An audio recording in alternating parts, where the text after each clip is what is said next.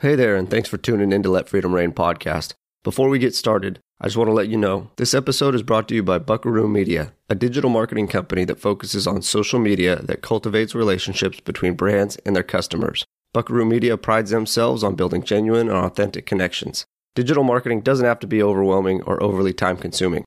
With Buckaroo Media on your team, you are free to focus on the areas of your business which you are most passionate about, and let Buckaroo Media handle the rest. Check them out on Instagram at buckaroo.media or Facebook at Buckaroo Media. For more information about Buckaroo Media and how they can grow your Western brand, visit buckaroomedia.com.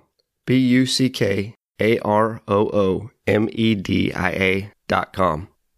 Oh wait, and one more thing before we get on to the episode. As part of our continued effort here at Let Freedom Reign podcast to bring awareness to the incredible benefits of horsemanship, we'd like to share with you an event that includes the Ultimate Horseman and the Ultimate Show. We're talking about Heart of the Horse, brought to you by Nikki Flundra, who just so happened to be featured in episode 23. Heart of the Horse will be held at Silver Slate Arena in Nanton, Alberta, September 20th through the 22nd.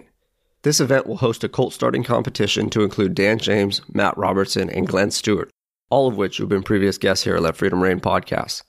Sunday, the winning horse will be auctioned off to benefit Robinson Outreach at Rivercross Ranch. Throughout the weekend, there will be horsemanship clinics, demos in liberty and trick riding, a Western artisan competition, trade show, and much more. Join us Saturday night for dinner and dancing and a chance to meet the competitors and other special guests. Let Freedom Reign podcast will have a booth at the event, and we'll be interviewing guests and fans throughout the event. Stop on by, say hi, and you might have a chance to be a guest on the show. For more information and to purchase tickets, visit theheartofthehorse.ca. We look forward to seeing you all there.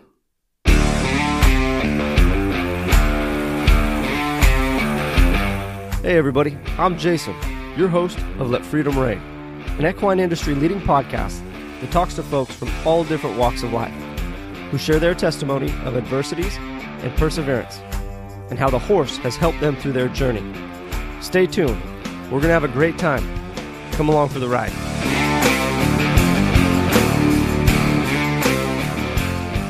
Welcome everybody to episode 54 here at Let Freedom Reign podcast. Earlier this week, I was going over some show statistics related to what cities have the greatest following. Lo and behold, Calgary, Alberta was the number one city in the world, just barely beating Fort Worth, Texas, in regards to listens and downloads for Let Freedom Reign podcast. I find it rather fitting that this week's guest is 2019 Calgary Stampede Princess, Keely Stewart. In this episode, we briefly touch on Keely's start in horsemanship, her time at some of the most prestigious ballet academies in the world, and all the incredible experience she has gained in this last year as a member of the Calgary Stampede royalty. We all have our preconceived notions of what a rodeo queen represents. However, in this episode, Keely does a great job dispelling a lot of the rumors and telling the story of how valuable rodeo royalty is to the industry through public speaking, charity, and representation of the Western way of life. As always, you can find us on both Facebook and Instagram under Let Freedom Reign podcast. We encourage you all to pay us a visit and give us a follow. If you haven't already, click the subscribe button on your podcast platform so you can be the first to download our weekly episode as they launch. As always, we encourage you to share the show with a friend. We hate to keep you all waiting any longer. Here is our conversation with Keely Stewart. It's kind of been my stomping grounds when I'm not doing stampede duties, and the people down here and their stories and just the work that they do with horses and with farming and their ranching, like the whole lifestyle here is something that I've never witnessed before, to this extreme like passion and love and the hard work that goes into it. It's absolutely mind-blowing, and the things that I see on a daily basis that these people are experiencing, and I don't know, just getting to witness even, like the country here. Oh my goodness. It just blows my mind that this has been here this whole time and I've never gotten to come and, see these things or meet these people and hear these stories that, I don't know, it's been life-changing for me. Like just to be down here and be exposed to that's been a huge eye-opener. And I think that's part of this podcast is trying to develop that awareness in everybody else, because we're everybody in the Western lifestyle or farming, ranching, right? You become so inundated with your animals and your family and your business and your own schedule, right? That oftentimes we never look up. Yes. But when I got to travel a bit and you're sitting with folks, horseback in that quiet moment, and you just start to talk a little bit about life, you realize that there are some amazing people out there from all over the world, that have these amazing stories and have walked these harrowing journeys. And that's what we try to convey here on the show, is that let's get some of those stories told because they are so inspiring and valuable and enriching, Yes. I love it. That's awesome. It's all great stuff. It's all great stuff. So we need more of that in the world. So that's great. Ain't that the truth? So here we are with Keely Stewart. She is 2019 Calgary Stampede royalty, and we have some ground to cover this morning, Keely. Yes, we do. I want to thank you very much for coming on the show and making time for us, especially amidst your busy schedule. What has been new for you as far as your royalty tour? And we'll get into the details of how that came to be, but what's been new for you the last couple of weeks? Oh, man. Well, this last year in general, sorry, this dog's going crazy right now. The last year in general has been completely new experience for me, with just growing up in northern BC and then moving down to Calgary to do my year as an ambassador. So basically everything's changed, and that was part of why I wanted to get involved in the first place. But it's just been one big process of learning and meeting people and experiencing different opportunities, and it's been great. I want to talk to you a little bit about your upbringing with horses. Now, what I think is kind of unique in your situation is that you kind of represent the change that we're striving for in horsemanship, with some of the founding fathers. When they first brought these methods about, they were looked at as outcasts, right? That this horsemanship stuff is just, it's black magic. And as generations move on, we start to revolutionize horsemanship and it starts to become a little bit more mainstream. Your father's been very, very successful with it. And now here you are, and this is kind of all is this style of horsemanship and the benefits of the horse. So let's talk a little bit about your upbringing with horses and how you got your start. For sure. Yeah, well, definitely very fortunate to have grown up the way that I got to. And I grew up on a ranch just outside of Fort St. John, BC, and it was strictly horse. We didn't have any cattle, and Dad specified in natural horsemanship, and my family was very close and traveled lots on the road together, and basically spent all my time outdoors with the horses, especially in the summer when Dad would have camps on the ranch and people would come from all over the world and either bring their own horses or they borrow our horses for the clinics. And lots of time too in the summer we'd head up to my uncle's hunting outfit and spend just about 3 or 4 weeks there. And all the horses up there are kind of wild and free, and they live up there all winter long, so we bring them back down every spring and get to work with them, try and get our hands on as many as possible just to help them out with their season. But kind of just lived a very beautiful, peaceful, outdoor, adventure-driven lifestyle, and my family was very fortunate to provide that for my sister and I, and yeah, honestly, couldn't have been any better. I look back on those days and I'm like, I mean, it was only a couple of years ago, but I'd give anything to just go back and be able to sit on the deck with your family. Life gets so busy. It's crazy. That is absolute gospel, right? Sometimes we have a hard time just looking up and realizing the life that we live. In growing up, though, what were some of your earliest attractions or draws to the horse, right? Sometimes kids coming up don't necessarily follow in their parents' footsteps because whether it's a sport or academics or horses, is kind of pushed upon the children. So for you, what was the early draw for you that made you realize that, no, there is value in this. This is something that I want to pursue?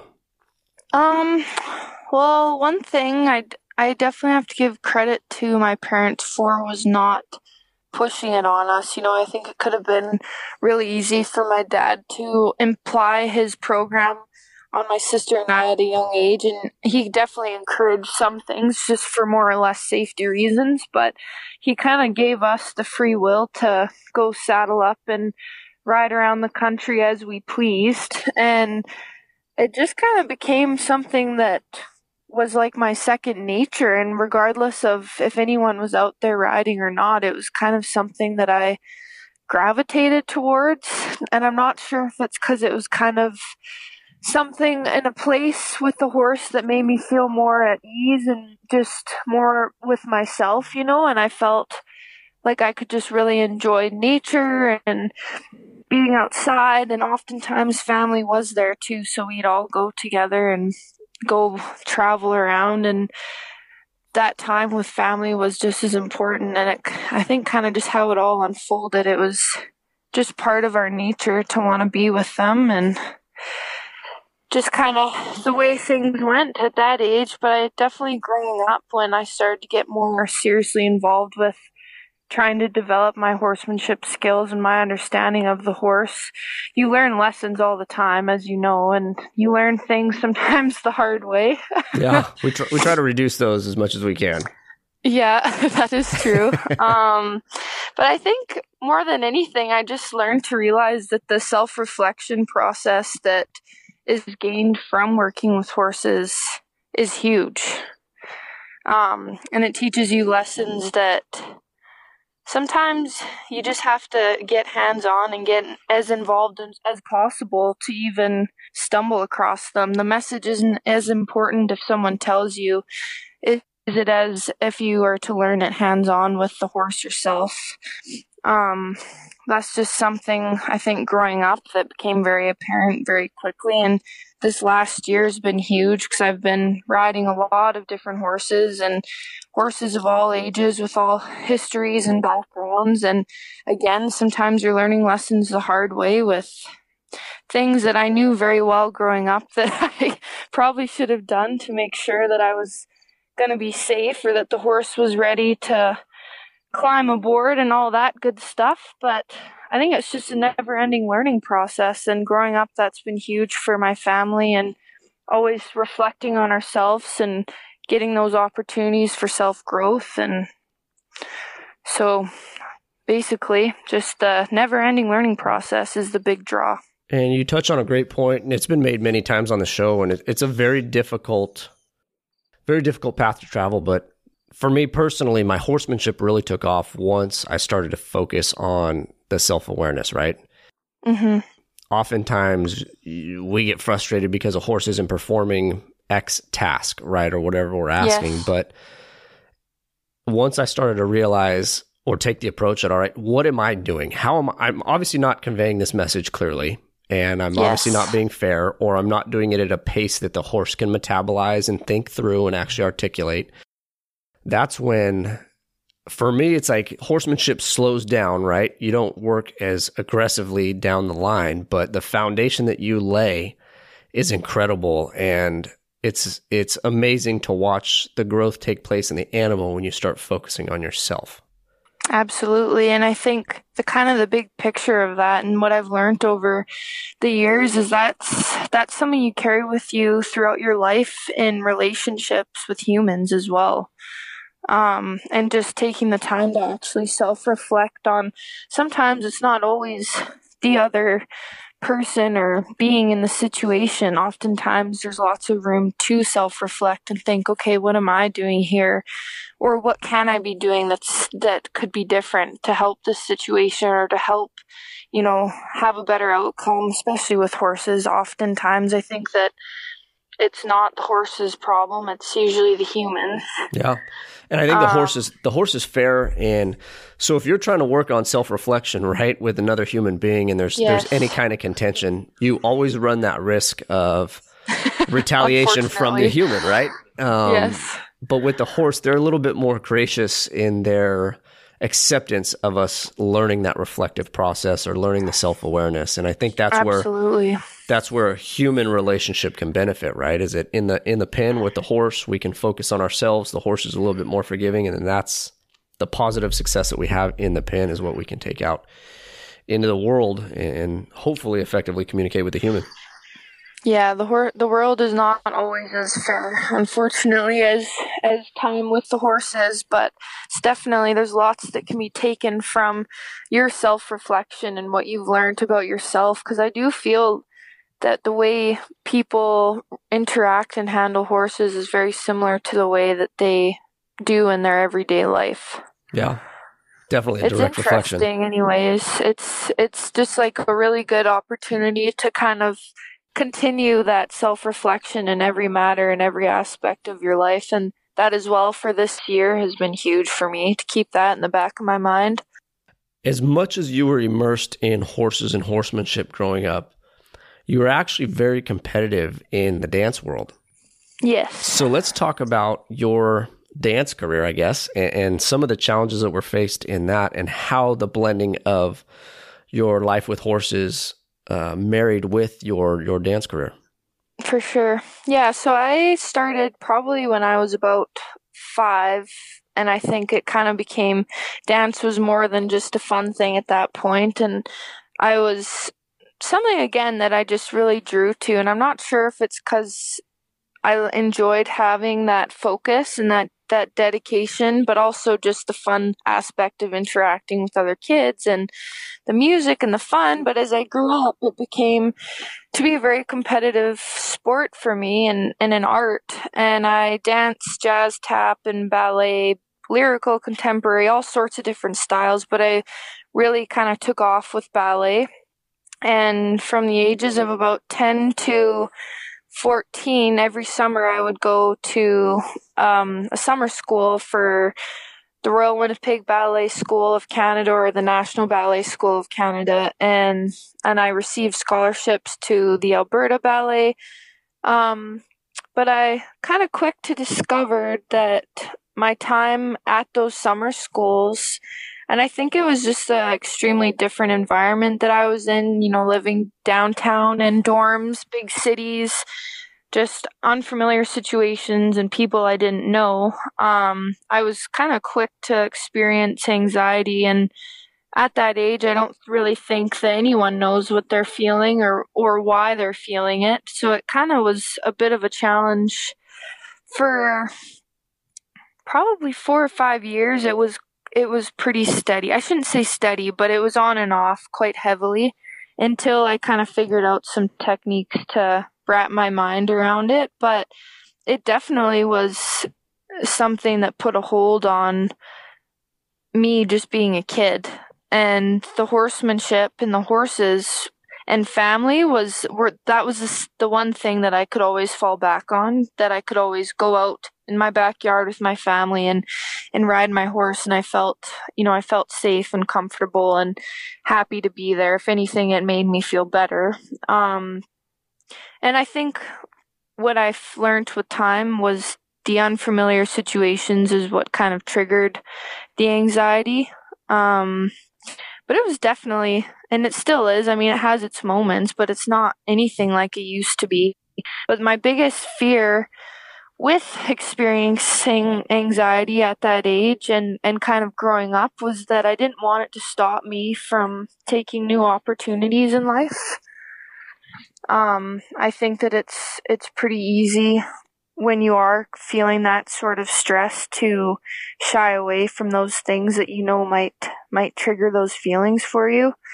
But as I got a handle on it better, I made it kind of my priority to continue, go to college. I went to Olds for land reclamation, and by that point I was had good handle on everything, and I was feeling pretty good. And then this opportunity came up with Stampede Royalty, and immediately just hearing about the opportunity, it kind of triggered it almost right then and there, because I knew how much responsibility it entailed and how much pressure was on you. And basically the limelight for a year is solely on the 3 girls on the trio, and that was instantly very overwhelming for me.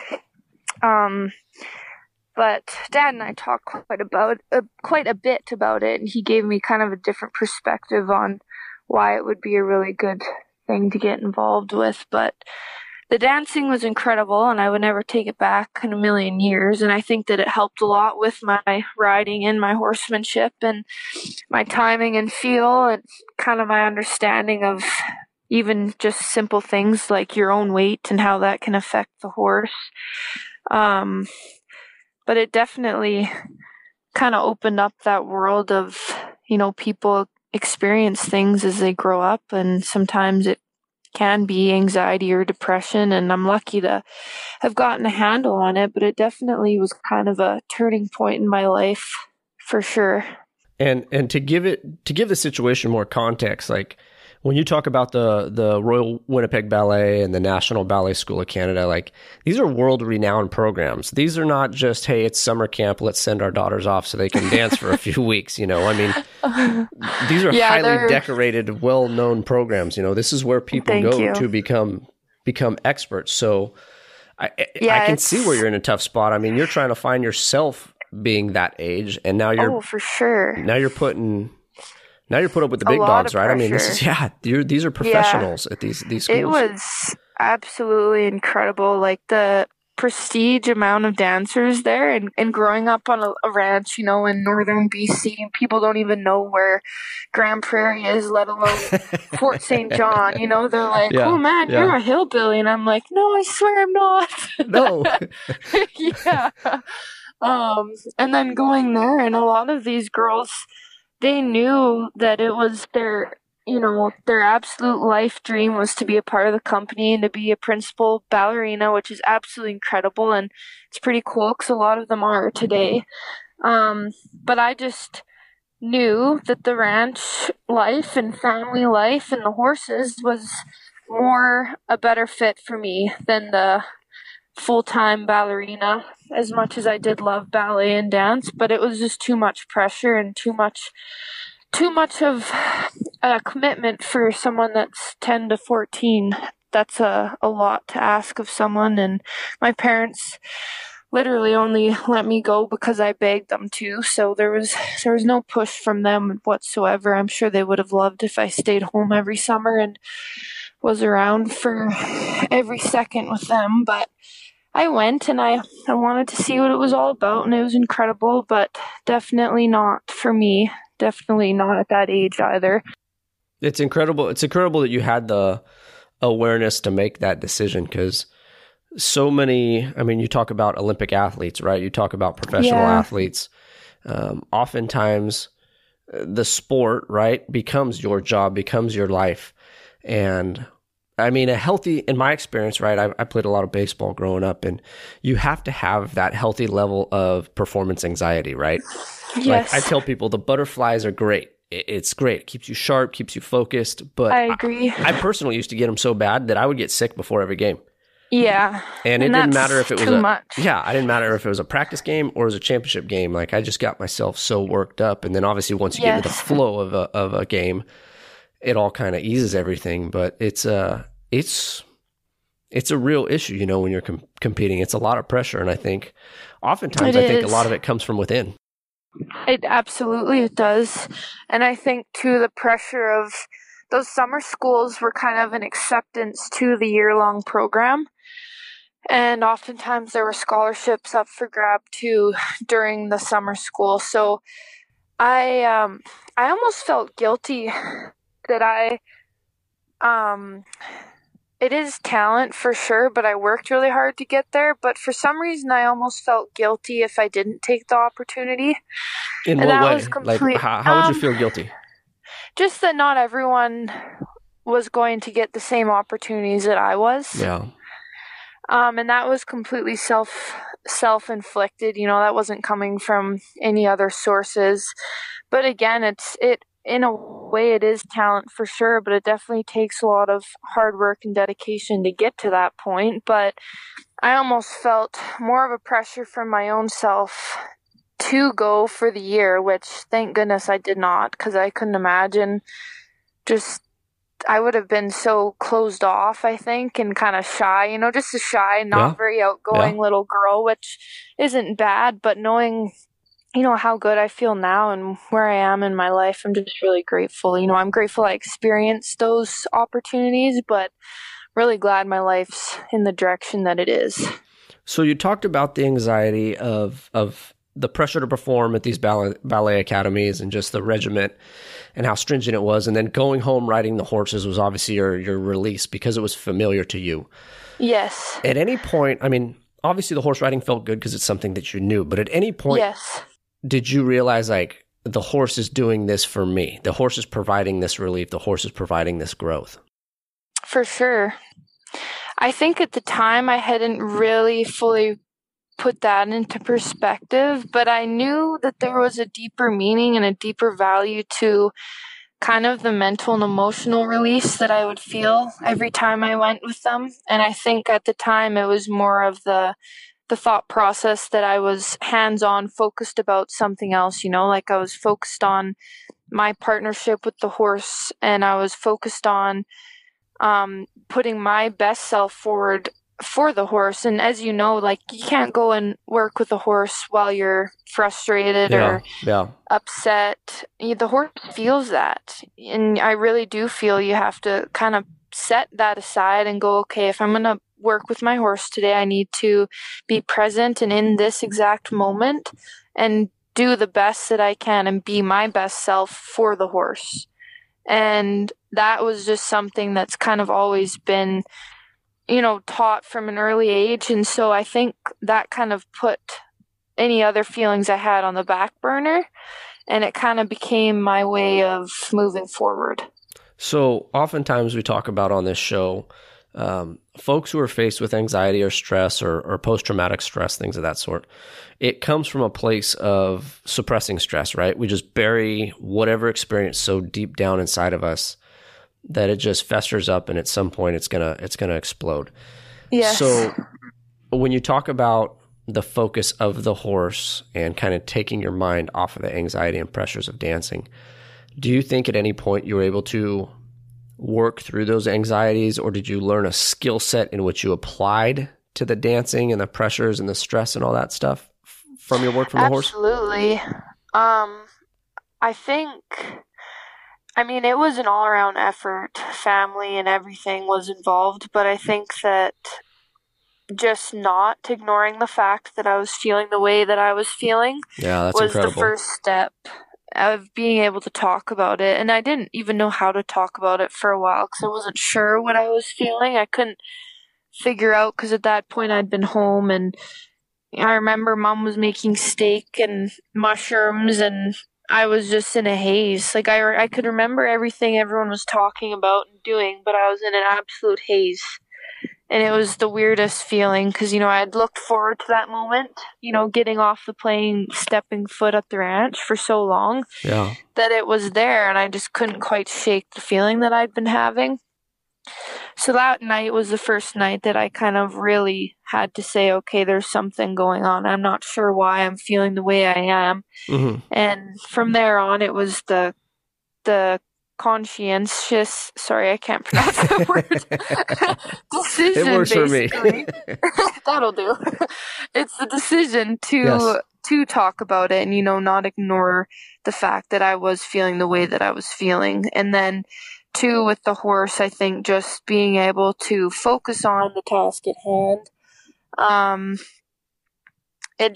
It worked. You take the time with the horse, you take the time to talk about what you need to talk about, be clear about the way you're feeling. Don't lie to yourself about, what you may be feeling.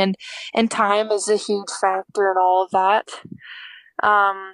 It took years, honestly, before it got to the point where I could take a big, deep breath and kind of settle everything down and get my perspective back to where it needed to be.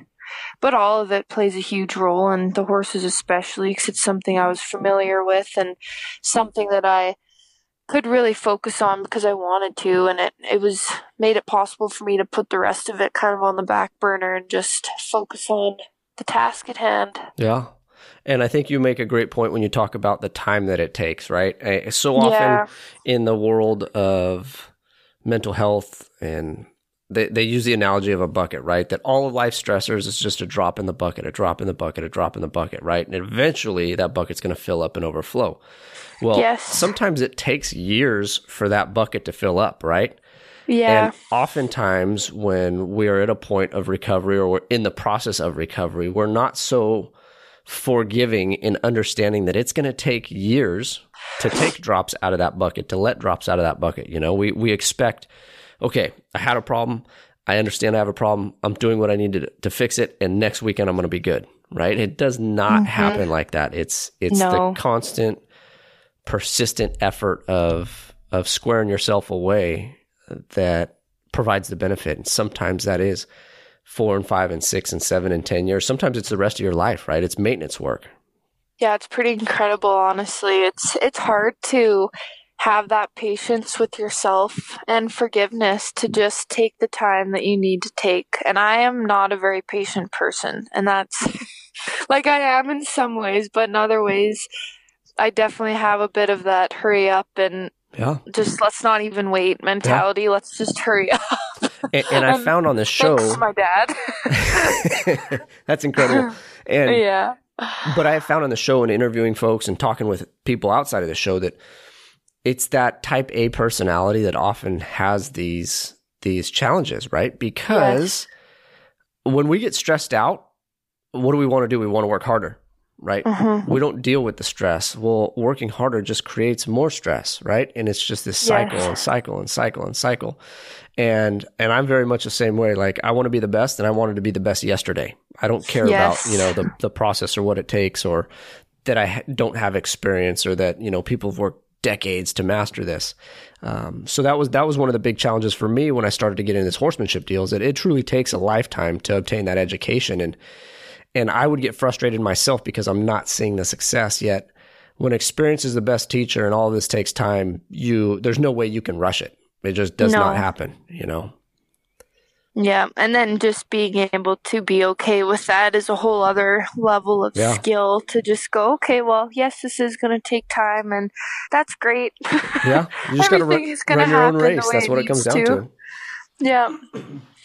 So let's talk a little bit about your time with the Calgary Stampede. Now, you do not have a history in rodeo pageantry or anything of that sort. Let's talk about how this kind of sprung upon your life. Sure.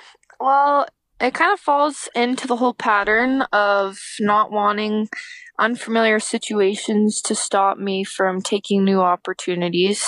And I was at a clinic that Dad was putting on in Cochrane, and I took a horse into the clinic, and the horse that I took in happened to be the horse of a lady that was an advisor, basically a chaperone for the trio. And she's done it for years. She's been on the committee, and she kind of sat my dad and I down and told us about the opportunity and that I should try out for Stampede Royalty. And quite honestly, I was very quick to kind of explain that I wasn't the right fit for the role, and that it wasn't something that I'd really be interested in. And I know how terrible that sounds, because it's kind of that first naive pre-assumption. But we talked offline before the show, some weeks ago, and we talked about your value as a guest on this show, right? Is that many people, right, have that misconception that all rodeo pageantry is just how much makeup can you get on you, right? Yeah. How big can those and flashy can all your clothes be? And can you ride around the horse, or can you ride around an arena and wave, right? Yeah. And I'm not saying that's correct, right? But that's unfortunately a lot of people's uneducated opinion. And the reason I wanted to have you on the show is because your role as rodeo royalty is so much deeper and so much more valuable than just, hey, how fast can you ride a horse around an arena and wave? Yeah, it's pretty incredible, because I actually had the same thought process not going into it, but this initial response was exactly that. And I was sitting there and just like pretty sure I had one of Dad's jeans on and a hoodie and my hair in a bun, and I just probably looked like a little boy. And she was saying that I need to go try out, and I almost started laughing, because I just thought that is the farthest thing that I would be comfortable doing or feel like I want to do. Mm-hmm. And then she, bless her heart, kind of stopped me in my tracks and was like, okay, I know that that's what everyone kind of sees things or sees the whole role as at first, but this is what they actually do. And she started to explain to me all the different, people you get to meet, the events you go to. I mean, we did hundreds and hundreds of just strictly fundraising and charity events for charities I didn't even know existed. for problems in the world that I didn't even know existed. Yeah. We've, done tons of school visits. We've worked with tons of 4-H children, and you meet children even just through 10 Days of Stampede itself that look to you like you're a real live princess. And it's the weirdest thing to me because I just, when I'm wearing what we wear as Stampede royalty, I don't feel like what I'm wearing. I feel like the person inside. And so I'm thinking, how could this little girl be so excited to see me? And then you remember and you go, okay, to a child, we look very sparkly and fun and we're all matching. And so you talk to this little girl and you quickly figure out that you have a really good opportunity to try and make a difference in that one little girl's life because she is so happy to listen to you for those 5 minutes. And at first you kind of don't really know what to do with the attention from children and even from adults and the people you meet, but you quickly start to figure out, you can really make a difference talking to all these people because they're willing to give you their time to hear what you have to say. And that was a really hard concept too for me, was telling myself and actually believing that people wanted to hear what I had to say. That's incredible.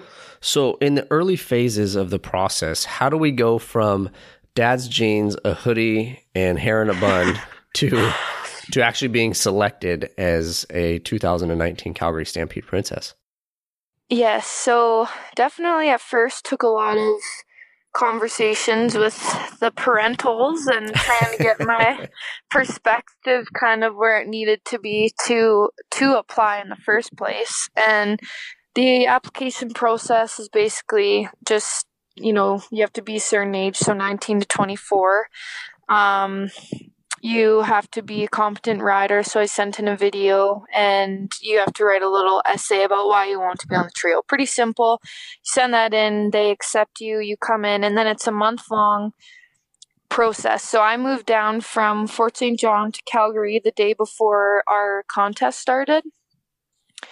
And so then it's basically a month of public speaking, riding competitions, lots of mixing and mingling events where you don't know who the judges are, and sometimes there's 50 people in the room, so you have to really make your rounds and try to meet everyone because you don't know who's who, and it's important that you kind of give everyone an impression of who you are.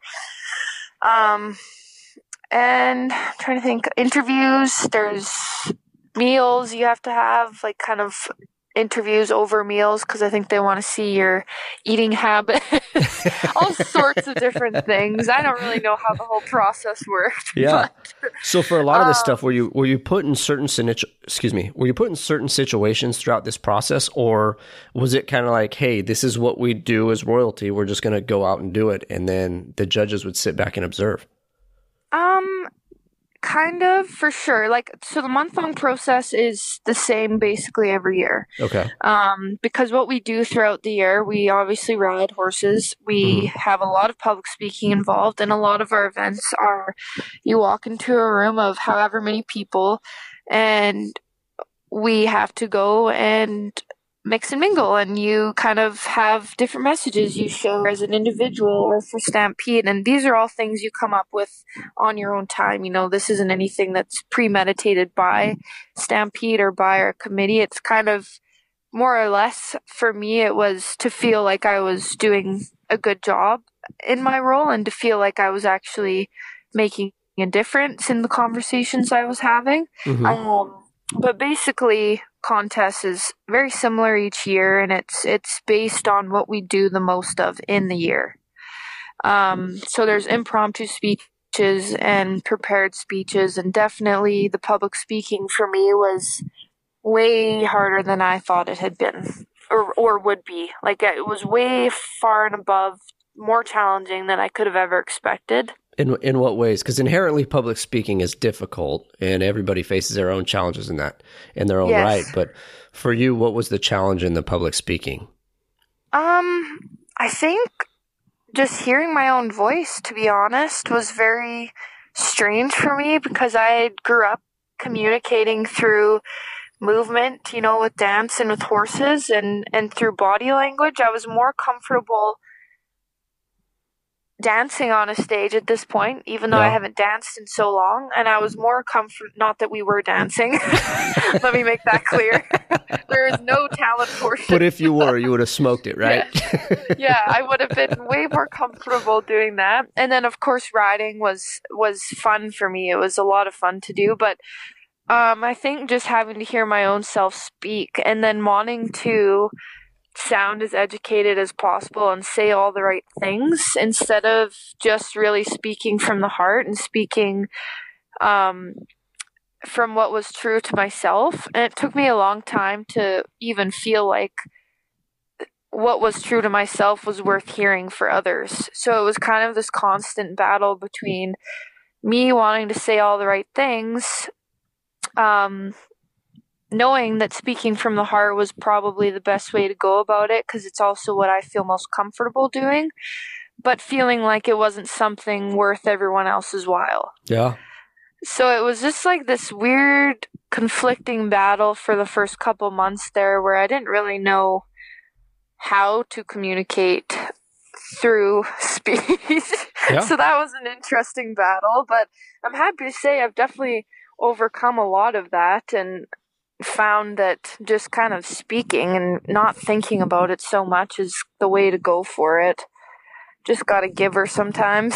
Yeah, and there's so much more value in it, in speaking from the heart. And absolutely. I understand that there's got to be immense stresses and pressures of representing the Stampede, right? And the image and the history and all the value that is placed in the process in the event. But like you talked about, there's a reason you're up there, right? They want to know about you. They want to know about the change that you want to make. They want to know about the person that you are and how you are going to influence this industry. Yeah. And I mean, there are values for sure. Stampede 110% has values that I resonate with on a very deep level. But it's kind of finding those values and figuring out how you can make them in a way your own so that it's really, truly speaking from the heart. And that too just comes with time, just comes with speaking and, having the exposure speaking, especially on mics in front of big audiences, and just kind of getting over that fear so you can really focus on what the values are that you resonate with most. And then it just became fun. It was so fun once I kind of got over those nerves. That's great for you to be able to turn that corner in the process. And when you did turn that corner, what for you is the valuable component of your platform? How are you going to affect change? What means the most to you given your position? Yeah. Well, I think one thing for sure that I've learned this year is that it's going to take even more time than the year itself to put everything into perspective, to kind of get that full understanding of everything that I learned and how I really feel about the experience. But if I have to answer right now, I'd have to say... You don't have to answer. Nobody has to answer. No, it's good. I'm happy to answer this question. It's just tough because it's there's been so much meaning behind everything that I've gotten to experience, that I've been so fortunate to experience, and the people that I've met, but it's hard to put your finger on one thing. But for sure, the events that I remember most throughout this year are the ones that I felt inspired from. And kind of one thing that comes hand in hand with that for me is oftentimes I feel most inspired when I feel like I've inspired others. Yeah. So for me, whether that be through, and I'm not saying inspire others with the mindset that I'm inspiring a little girl to be a rodeo princess one day. It's more or less, inspiring someone to feel good. Yeah. Even if it's just to feel good. That in itself for me was enough to kind of leave an event and just feel like, okay, I've done something for that person that's going to make the rest of their day better or the rest of their week better. And I know that that's not necessarily I'm changing the world because I'm telling everyone how important agriculture is.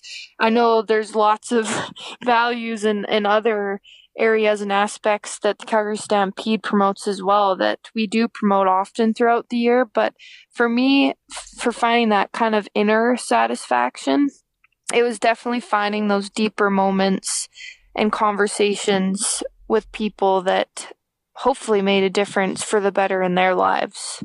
And I think that's the greatest thing when you talk about inspiration or influence, right?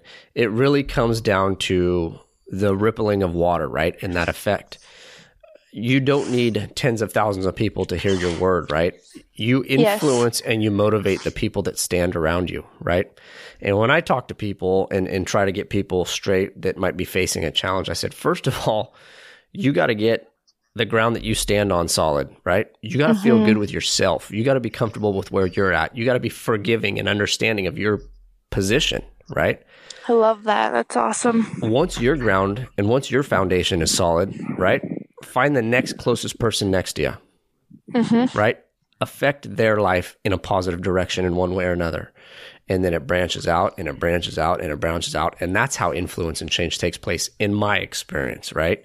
Absolutely. And it's when we get to sit down and have conversations like this one-on-one, right? That's where the value comes to it. Would you go and have the same conversation in a stadium full of people? Probably not. No. Right? But we sit down. Yeah, you know your audience. Yeah, we sit down, we hash out life, and we just talk about, what motivates you, what drives you, where you've been broken, how you fixed yourself. And eventually, right, people are going to listen to this show, and then they're going to recommend it to another individual and to another individual. And before you know it, thousands and thousands of people have heard this message. And that's what I try to get through to people. If you want to affect change on a big picture, you need to start with the 1 square foot that you stand on. And from there, we can affect change. Love it. I agree. Great stuff. So for you in this last year, let's talk about the big picture of it. You go from all the immersion of horsemanship, you have your ballet and your dance career. Hey, we think you have an advisor recommend, hey, we think you'd make a good run at this royalty thing. You decide, nah, it's not for me. And here you are nearly a year down the road. Can you summarize some of your experiences and some of your takeaways as a Calgary Stampede princess? Well, first off, I just have to say that when you put it in that perspective, it's pretty humbling, honestly, and I do need to think of it that way more often because a year ago, or even over a year ago, I was in a completely different place, and it's absolutely incredible how far you can go. And just the differences that you can make in your life, the changes you can make if you just simply say, yeah, let's do it. Let's give it a go. So that's exciting. Sometimes you got to wing it. You do, yeah. And then hope for the best, I guess. One of the biggest takeaways that I've probably come from this year, I'd have to say it'd probably be how big the world is, but how small the world is. Some of the people I was talking to you earlier about just down south in this Pinter Creek area and kind of the people that are now family for me. It's crazy to think that I've only known them for a year, but it feels like a lifetime. And it's the horse industry. Everyone's so close. Everyone knows of everyone. Yeah. That's been really exciting. It's been really fun because I feel that my dad has been one of my absolute main mentors through life with horsemanship. And then I met a gentleman down here, and he's been one of my other absolute incredible mentors this year. And they have a ranch. His family's got a ranch down here of 500 mother cows, and it's like the spitting image of a ranching and farming community and the life that they live and the hard work that they put in. But everyone's values align. Everyone in the Western lifestyle and the ranching and farming communities that have the same love for horsemanship, I find their values align and we all have similar loves and interests.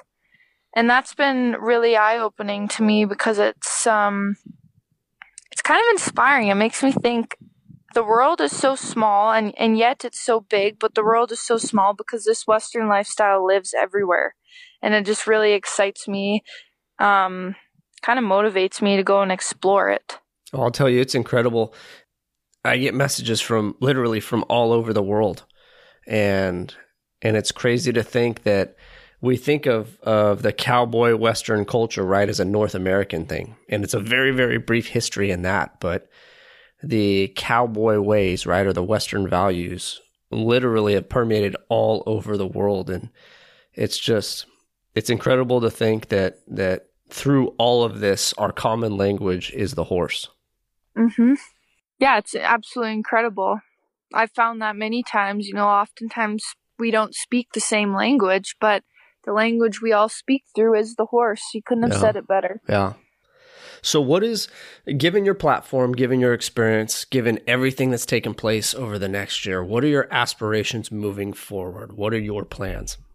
Moving forward, it's a very exciting concept.